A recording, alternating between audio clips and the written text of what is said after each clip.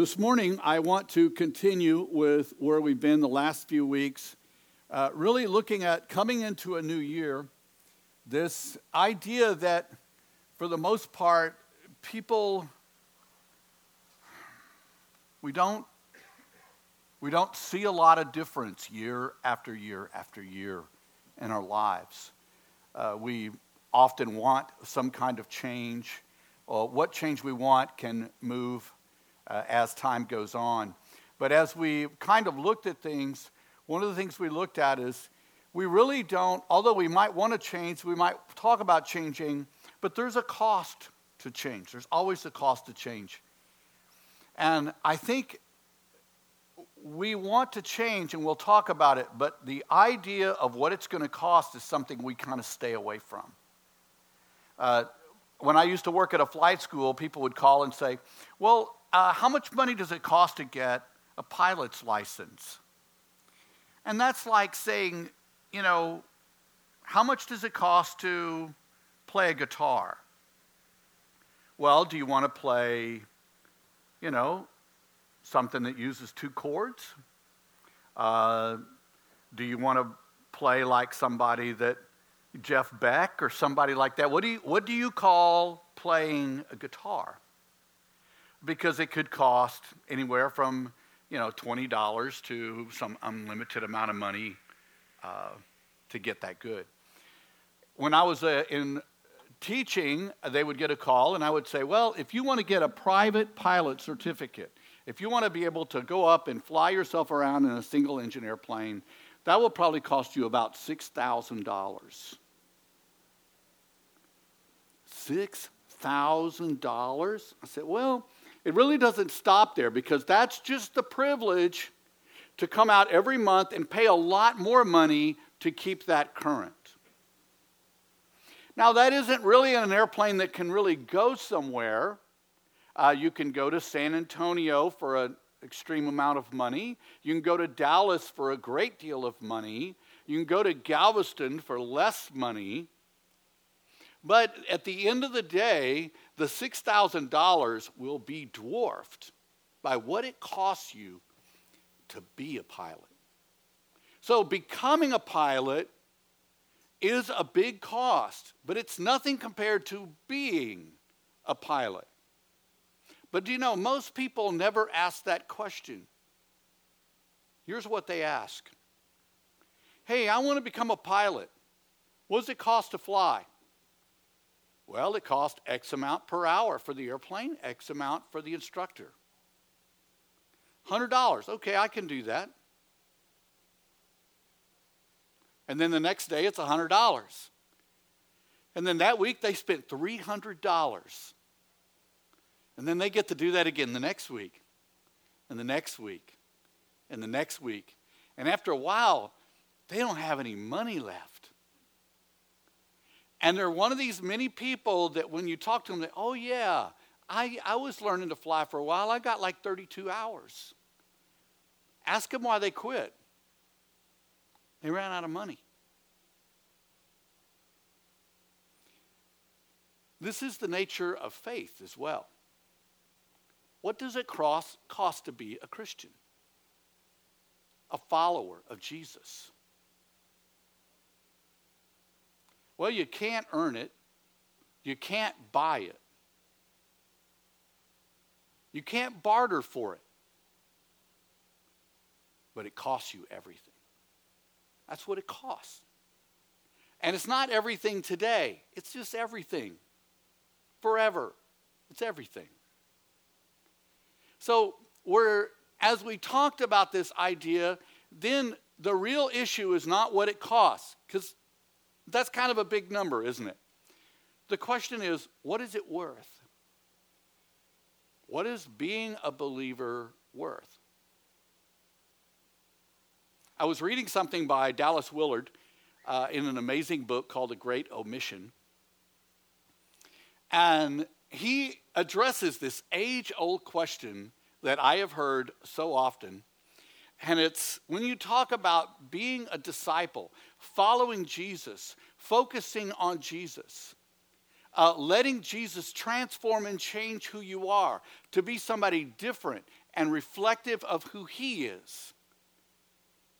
Somewhere along the way, it sounds heavy. It sounds like a lot. And so the question comes, but if it's all a gift from God and I accept and I receive him, do you really have to do all of that? I mean, is it absolutely imperative? Do you have to do all that? Will I still go to heaven if I don't do that? It's always been a tough question. I liked his answer. He said, I don't know, probably. How do you feel about spending the rest of eternity with someone that you really had no interest spending a short amount of time on earth with?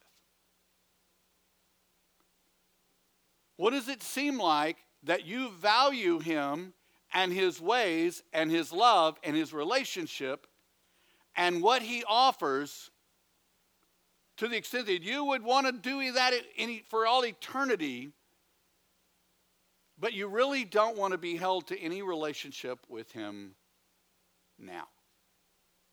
I thought about that and I thought, I'm going to spend all eternity with someone that I'm not interested in spending any time with right now. Doesn't that sound a little creepy? I thought, I don't want to be a person that says, it's like going out with someone you really don't like spending time with them, but you're going to marry them. It's like, if you don't like dating them, don't marry them. So, as we look at what is the value, what does Jesus bring? And the scripture reveals that he brings us this restoration of who we always were created to be. He restores us with the Father. He begins to restore us to the character and the person that we were originally created to be. Not this wandering soul, but someone who truly is found in their substance. They know who they are. In a broken world or not in a broken world, they become who they really are. And they thrive and they flourish in that. So we talked about this hamster wheel issue. Oh, back up. This hamster wheel issue that life just continues to go. And we may or may not, these little changes come, but that most changes are actually external. They're actually, something happens on the outside that forces you to change. Your drinking becomes a problem, and it forces a change. A divorce forces a change. The former worship pastor of the Houston Vineyard, his daughter is in her early 20s, passed away this week. Beautiful young lady. It will force a change in Chad's life. It will force a change. His life is different now. It will forever be different. External things force change. The question is that the design that Jesus was after? That the only way we actually change, the only way that we take a real account of our life is in crisis. And then we wonder why crisis seems to be what is always in our life. Yet change comes difficult for us without crisis. We're really we have much more difficulty taking up the things we really wish we would take up or laying down the things we wish we would lay down without something forcing our hand.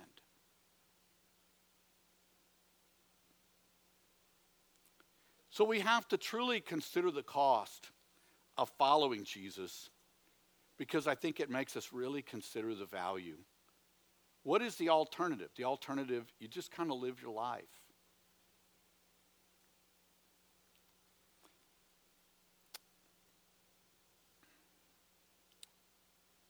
Has the cost prevented the real change of following Jesus? So that in our churches today, we have created this two-tier system of Christianity. We have Christians, and that's people who have made a confession of faith about Jesus Christ. And then we have this upper level of people who actually strive to follow Jesus. But that's not in the Scripture. It's not in the Scripture. Nowhere in the Scripture will you see this defense of, don't judge me.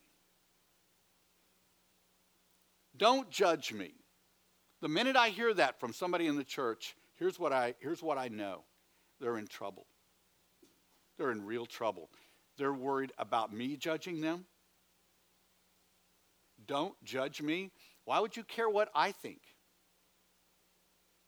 Why would it be of particular interest to you whether I judge you or not? The real question is, how does Jesus look at my life? How does he see my thoughts, my behaviors, my actions, my motives?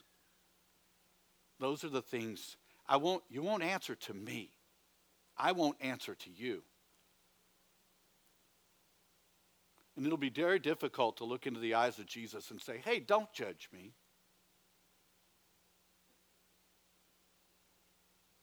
I guess you could.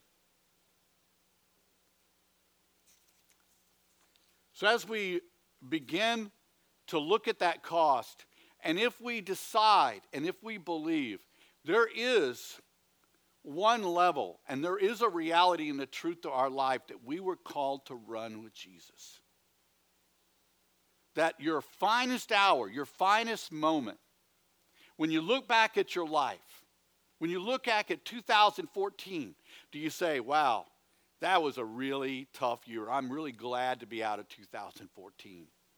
The losses were heavy. I'm out of it. I'm into 2015. My thought is, you're in big trouble. Those are just days on a calendar. You didn't get out of 2000 anything. You're in your life. It's your life. And if we look back on 2014 or 2013 and it is anchored and it is marred with tragedy or ill effects or bad news, and we're just wanting to get away from bad news,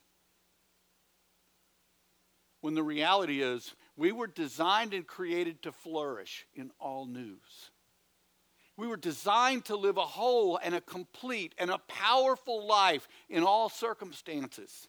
We are missing the point. If we are trying to escape tragedy in this life, to escape loss, and to have a good 2015. What does a good 2015 look like? I didn't lose a job. I didn't lose money. I didn't lose a kid. I didn't get a car repossessed. I have some money in the bank. I'm getting along with my spouse.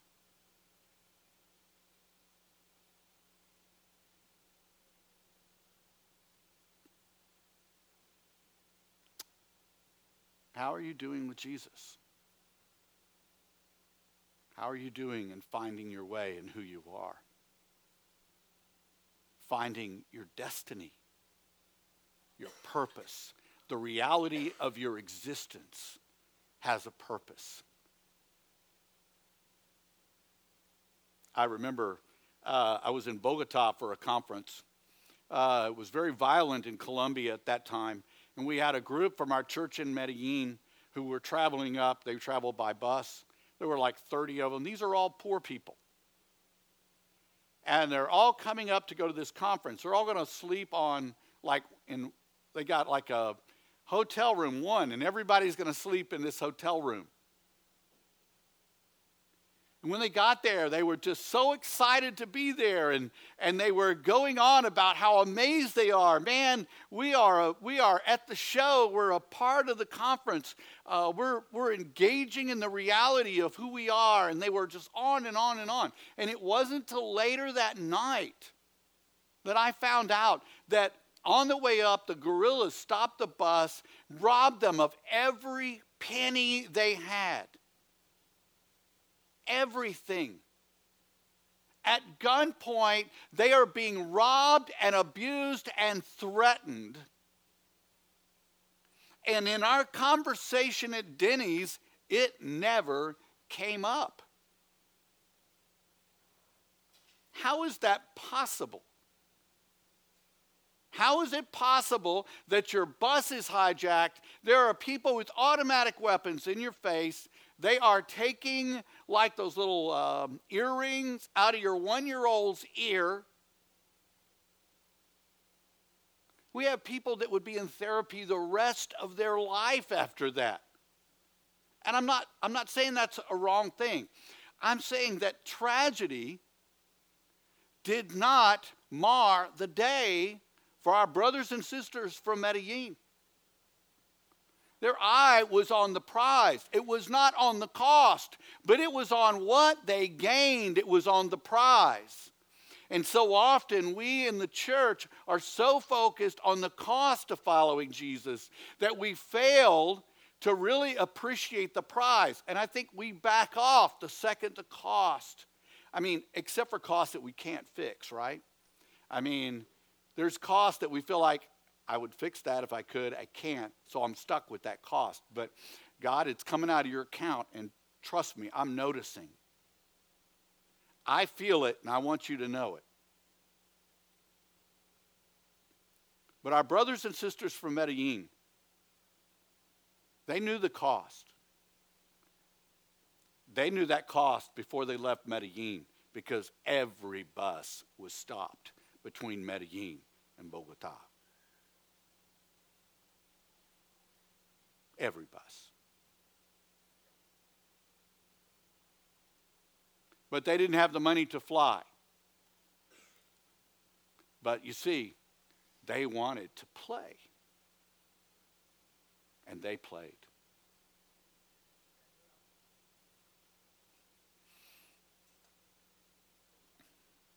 You see, it's not always easy to understand how to do that. That's not something that we are trained in. This message is about examples. And I use Google and YouTube. How many of us learn how to do things on YouTube and just Google it? You know? We Google what's wrong with us. What's wrong with our car? I was talking to somebody this week. He took his computer out into his truck. He's rebuilding the heater in his truck. He's got YouTube playing. He's doing everything it tells him to do. And he was successful. Probably a marginal mechanic. I don't know that that's true. But what is the point is he had to follow an example. We're used to doing that in other things. And to follow Jesus is the same way. And the scripture calls us to the fact that we need them. We need examples on how to do that. To not be religious, but to be transformed religiously. And so we look at the scripture, and it calls us to follow examples, to look for examples and follow them. My question would be, if you are looking to be somebody different as a disciple, as a follower of Jesus in 2015, if you want that to be different, have you picked out your examples? Have you picked out people around you? Have you picked out people in the scripture?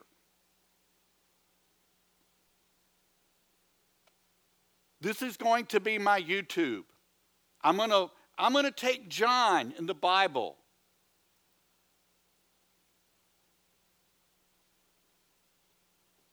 And he's going to be my YouTube.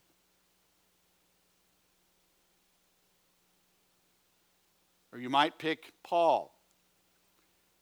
You might be a Puritan and say, why would I pick them? I'm going to pick Jesus. Great. Pick Jesus. I think it's great. Pick Jesus. If you feel like that's a pure approach to changing your life, take Jesus. Paul would be great with that. But in 1 Corinthians chapter 11, Paul says, if you struggle with that, or if you need somebody physical to look at, watch me. Follow my example as I follow the example of Jesus. Do you need a human being to watch? Focus on me. That's where I'm going.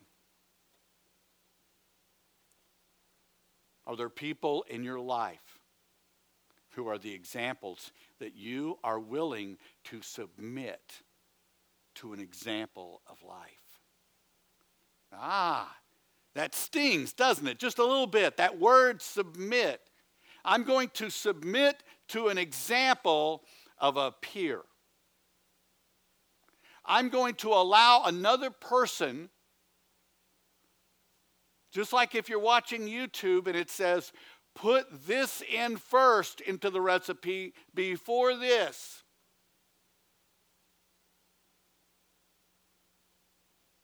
And you do it. And you do it that way.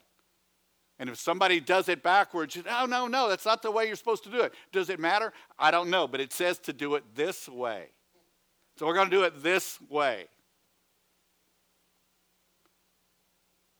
Who is your example? Who are your examples?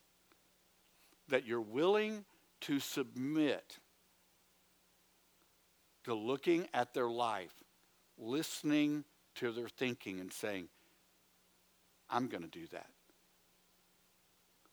I'm going to do it that way. That's what I'm going to do. That's going to be the way I approach it. Who are your examples? You're going to need them. You're going to need some examples. And the way we can pick our examples is we compare them to the examples we have in the Scripture. And the examples we have are not just, read your Bible every day. But they're real practical examples. We'll take our first one out of James. Patience in suffering. Oh, there's an example everybody loves. Please, show me how to be patient in suffering. Well, you start with some suffering. That's where we begin that journey. And if you're short of suffering, just wait a little bit. Suffering will come along. You will have some real suffering that you can practice with. James chapter 5, verses 7 through 11. This is the NIV. Be patient then, brothers and sisters, until the Lord's coming. See how the farmer waits for the land to yield its valuable crop. Oh, be patient. You hear that? Starting out with, the end is when the Lord comes. All right? If you want to talk, it's not when your life gets better. It's not when she finally stops doing that. But it's when the Lord comes. That's the punchline. You see how it just kind of expanded, like now we have lots of time to wait on them to get better. We're only waiting till the Lord comes. Patiently waiting for the autumn and spring rains. You too be patient. Stand firm because the Lord's coming is near. Now when it says that, it's saying it like this. It's backing up into time. The Lord's coming is near. That's what Jesus said. When this happens, when you experience His presence, when He heals you, when you pray, when these things are happening, that engagement of working with the Father, what Jesus called that, is this is the kingdom of God near. This is me near. When we say, come Holy Spirit, and we pray for someone to be healed. And the language Jesus uses in that case is the kingdom, or Jesus, is near. Stand firm because the power is right here. The coming of the Lord, out there, for you guys it's out there, wherever that is, it is coming near into the moment with you. It is coming into the moment. That's why we can stand firm in the waiting. We can stand firm in the patience. It's saying, this is how you do suffering. We're able to stand in it. We're able to flourish in it. We're able to grow in it. We're able to operate at our highest level in the middle of suffering. There used to be a saying, what was it? It's hard to soar like eagles when you're surrounded by turkeys. That's just an excuse. You're always surrounded by turkeys. You will forever be surrounded by turkeys in this life. So if you're going to soar like an eagle, you better figure out how to do it with turkeys.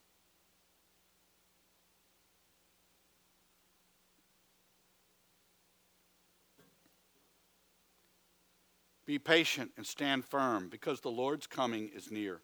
Don't grumble against one another, brothers and sisters. Don't grumble against one another in your suffering, or you will be judged. The judge is standing at the door. Brothers and sisters, as an example of patience in the face of suffering, take the prophets who spoke in the name of the Lord. As you know, we count as blessed those who have persevered. You have heard of Job's perseverance and have seen what the Lord finally brought about. The Lord is full of compassion and mercy. He's saying, use the prophets as an example of perseverance in suffering. Use Job. Look at the examples in the scripture of those who stood strong in the truth in suffering. Do you know somebody around you who has stood strong in the faith, who has been focused on Christ in suffering, who has been victorious in the day-to-day suffering of life? What Jesus is saying is, let them show you how it's done. Why don't you ask them, how do you do that? How do you remain kind to people who are ugly? How do you do that? How does it work? Be an example for me. Show me the way. I desire to learn to be patient and victorious in suffering. Will you help me?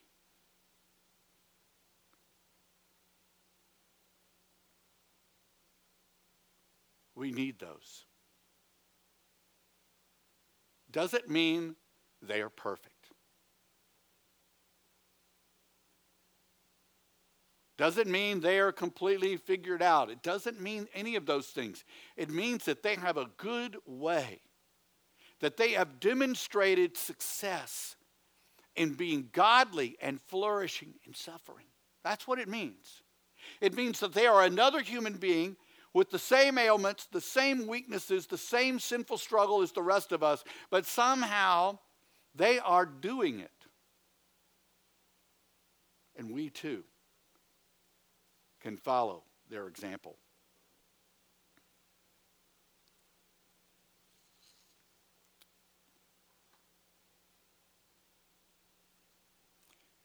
An example: injustice. Living in injustice. I had somebody ask me, what does injustice mean? Oh, it means this. It means you got screwed over. It means it wasn't fair. It means it wasn't right. It means that you were used.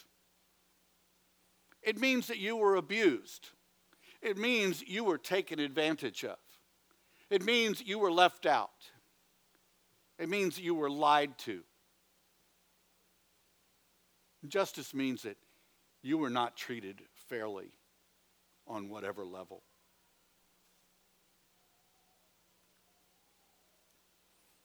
Peter shares with us in 1 Peter in chapter 2, 18 through 25. He starts with slaves. These are people who live in an entire world. Their entire existence is captured in injustice. It's not right for a human being to be owned by another human being. Peter begins his example there. Those of you who have a life of injustice, an existence of injustice, in reverent fear of God, submit yourself to your masters. Who wants to follow Peter now?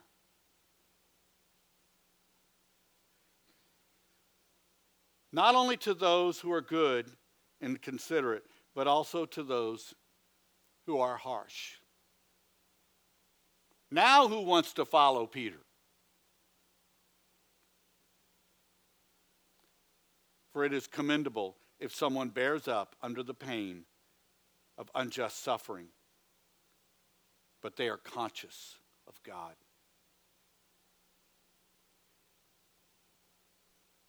It is a powerful, powerful thing to not be a victim of injustice, but that your awareness and your consciousness of God empowers you to be kind to your boss, your enemy, the one who calls you slave, one who is indignant toward you, who counts you as less than they are.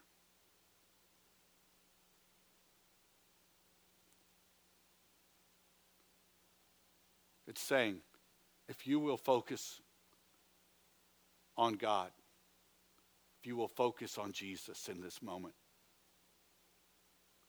if you will let that be the victory that is greater than the cost, it will be a powerful, powerful win for you in the world. If you will let them, being your master and treating you harshly and unjustly, if you will let that be the guerrillas who storm the bus and rob you and threaten your life, then you will focus on the power and the presence of God. Then you will win. You have become the example.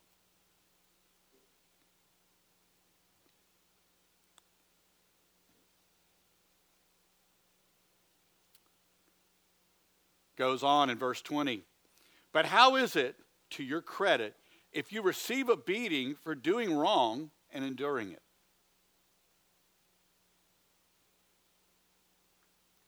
That always sounds slightly noble. Well, I did the crime, I got to do the time. How is that noble? How about if you didn't do the crime and you were doing time?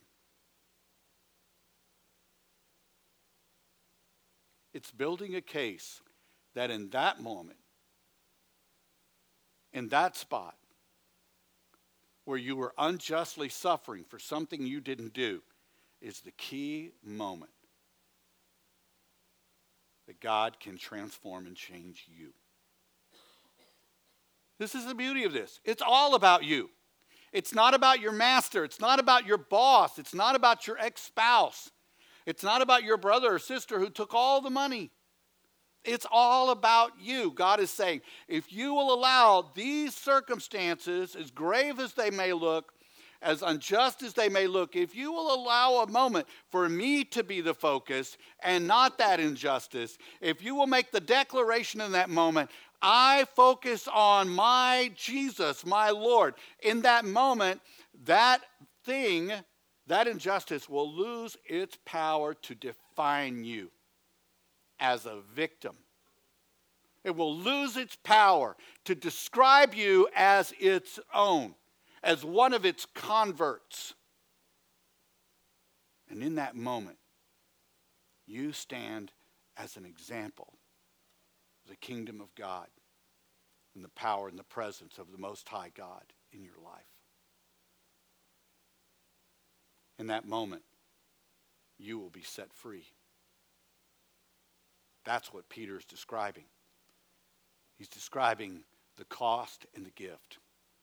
What does it cost to be someone who thrives in injustice? What does it cost? Here's what it costs. You see how the cost is high? It looks high, doesn't it? Most people look at those verses, they read quick, get through that. But God wants you to slow down in these verses and take in, yes, the cost is high, but what you will get will be the prize that makes the cost grow pale.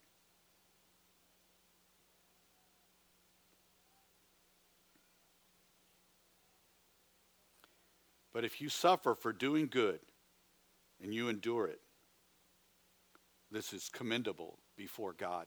Now, I know that those words might not sound very impressive to you. This is commendable before God. Like, was that like a little star on my piece of paper? Is that a check? It's commendable before God. The power of that language, that it says this, is something that when it's put before God, it reflects Him. When God looks at something and says, now that looks like me. Is there a higher statement that when God judges something to be of the quality and the value of His very person? When you do this, you'll be mirroring the Creator of the universe. There is no higher place. When you do that, you've done it all. You become untouchable in that place.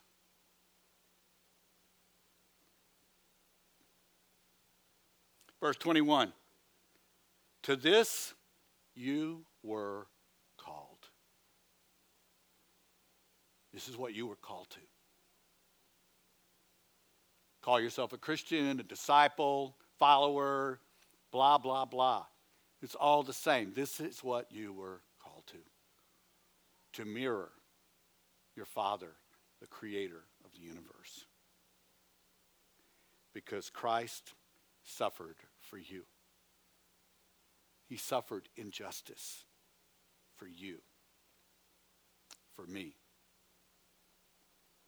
He was mocked and beaten. He was judged.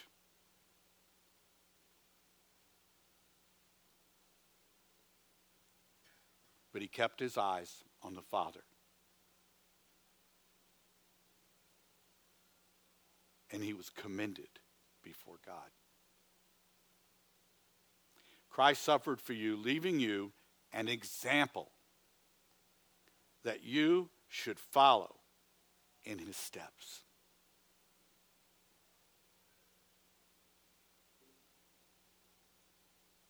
This is our example from Jesus. He committed no sin, and no deceit was found in his mouth. And when they hurled their insults at him, he did not retaliate. When he suffered, he made no threats. Instead, he entrusted himself to him who judges justly. He himself bore our sins in his body on the cross, so that we might die to sin and live for righteousness. By his wounds, you have been healed. For you were like sheep going astray, but now you have returned to the shepherd and overseer of your souls.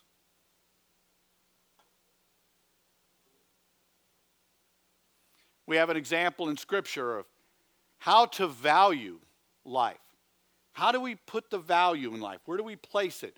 We talked about this last week in Philippians chapter 3, where Paul says, I have all these religious accomplishments. I excelled beyond anybody in all those things. And they weren't necessarily bad things, but they are all garbage now because I have now evaluated them against the real prize of knowing Jesus and following him. He is up here. Everything else is down here. And then he says in verse 15, all of us then who are mature, all of us who call ourselves Christians, all of us who declare ourselves to be believers or disciples, that would be the mature, should take such a view. Everything I've done, accomplished, achieved, right here. Jesus and the gospel in me right here. You should have the same view. And if if at some point you think differently, that too God will make clear to you. Only let us live up to what we have already attained. Verse 17, join together in following my example. Brothers and sisters, and just as you have us as a model, keep your eyes on those who live as we do. Look for the examples. How to do value in life. How do you value things in your life? Your appearance, your health, your money, your job, your friends, your accomplishments. How do you value them? We have an example in speech and in conduct. I call it in word and in deed. In actions and in words. You can pick your title. 1 Corinthians chapter 4, verses 12 through 16. And this is Paul talking to Timothy, and don't let anyone look down on you because you are young. But set an example for the believers in speech, in conduct, in love, in faith, and in purity. In your actions and your words, be an example to every believer. Be someone, Timothy, that people can look at you and say, how did you do that? How do you do that? Show me how that's done. I want to follow what you're doing. I see that you're doing it, Tim. Help me get where you are. Hear how that's different than, don't judge me.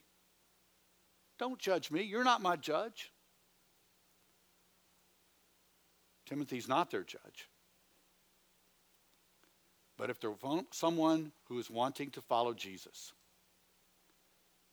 Tim can help them.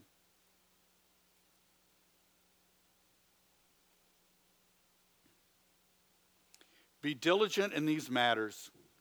Give yourself wholly to them, so that everyone may see your progress, watch your life and doctrine closely. Persevere in them, because if you do, you will save both yourself and your hearers. Timothy, take care in this. Make it important to you. It matters not just for you, but for others who desperately need an example.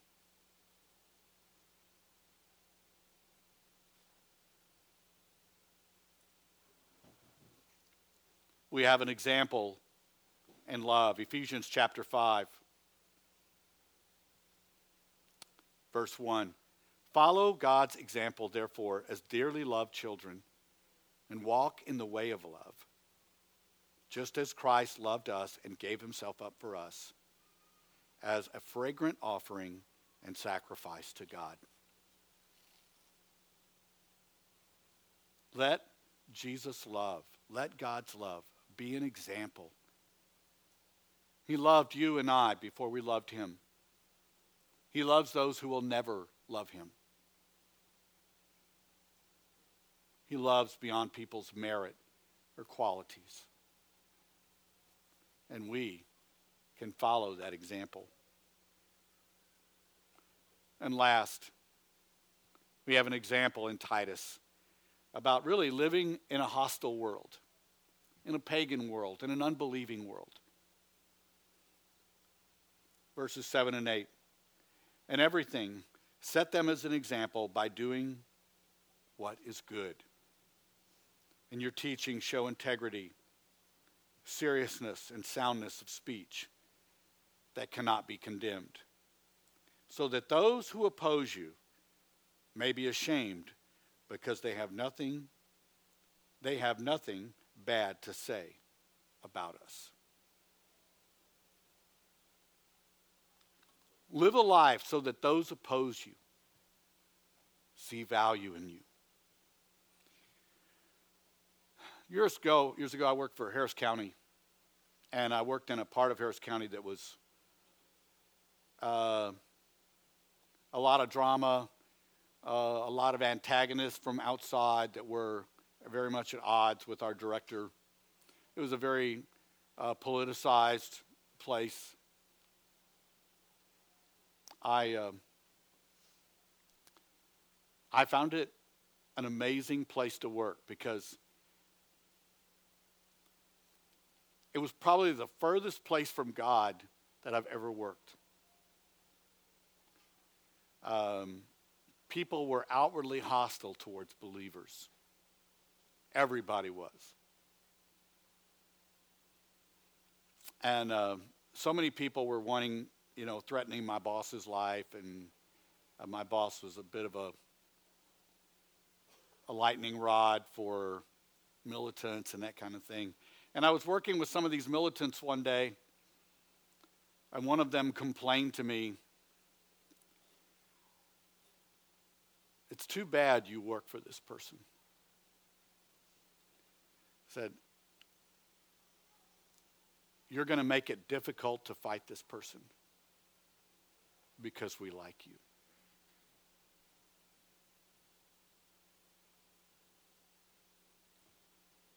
Because you have proven to be fair and honest with us.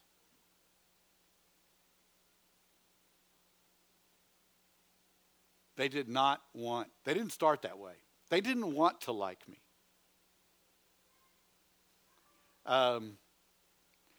They had a vote to get me fired, which was one vote short of passing. But at the end of the day, they liked me, and I liked them.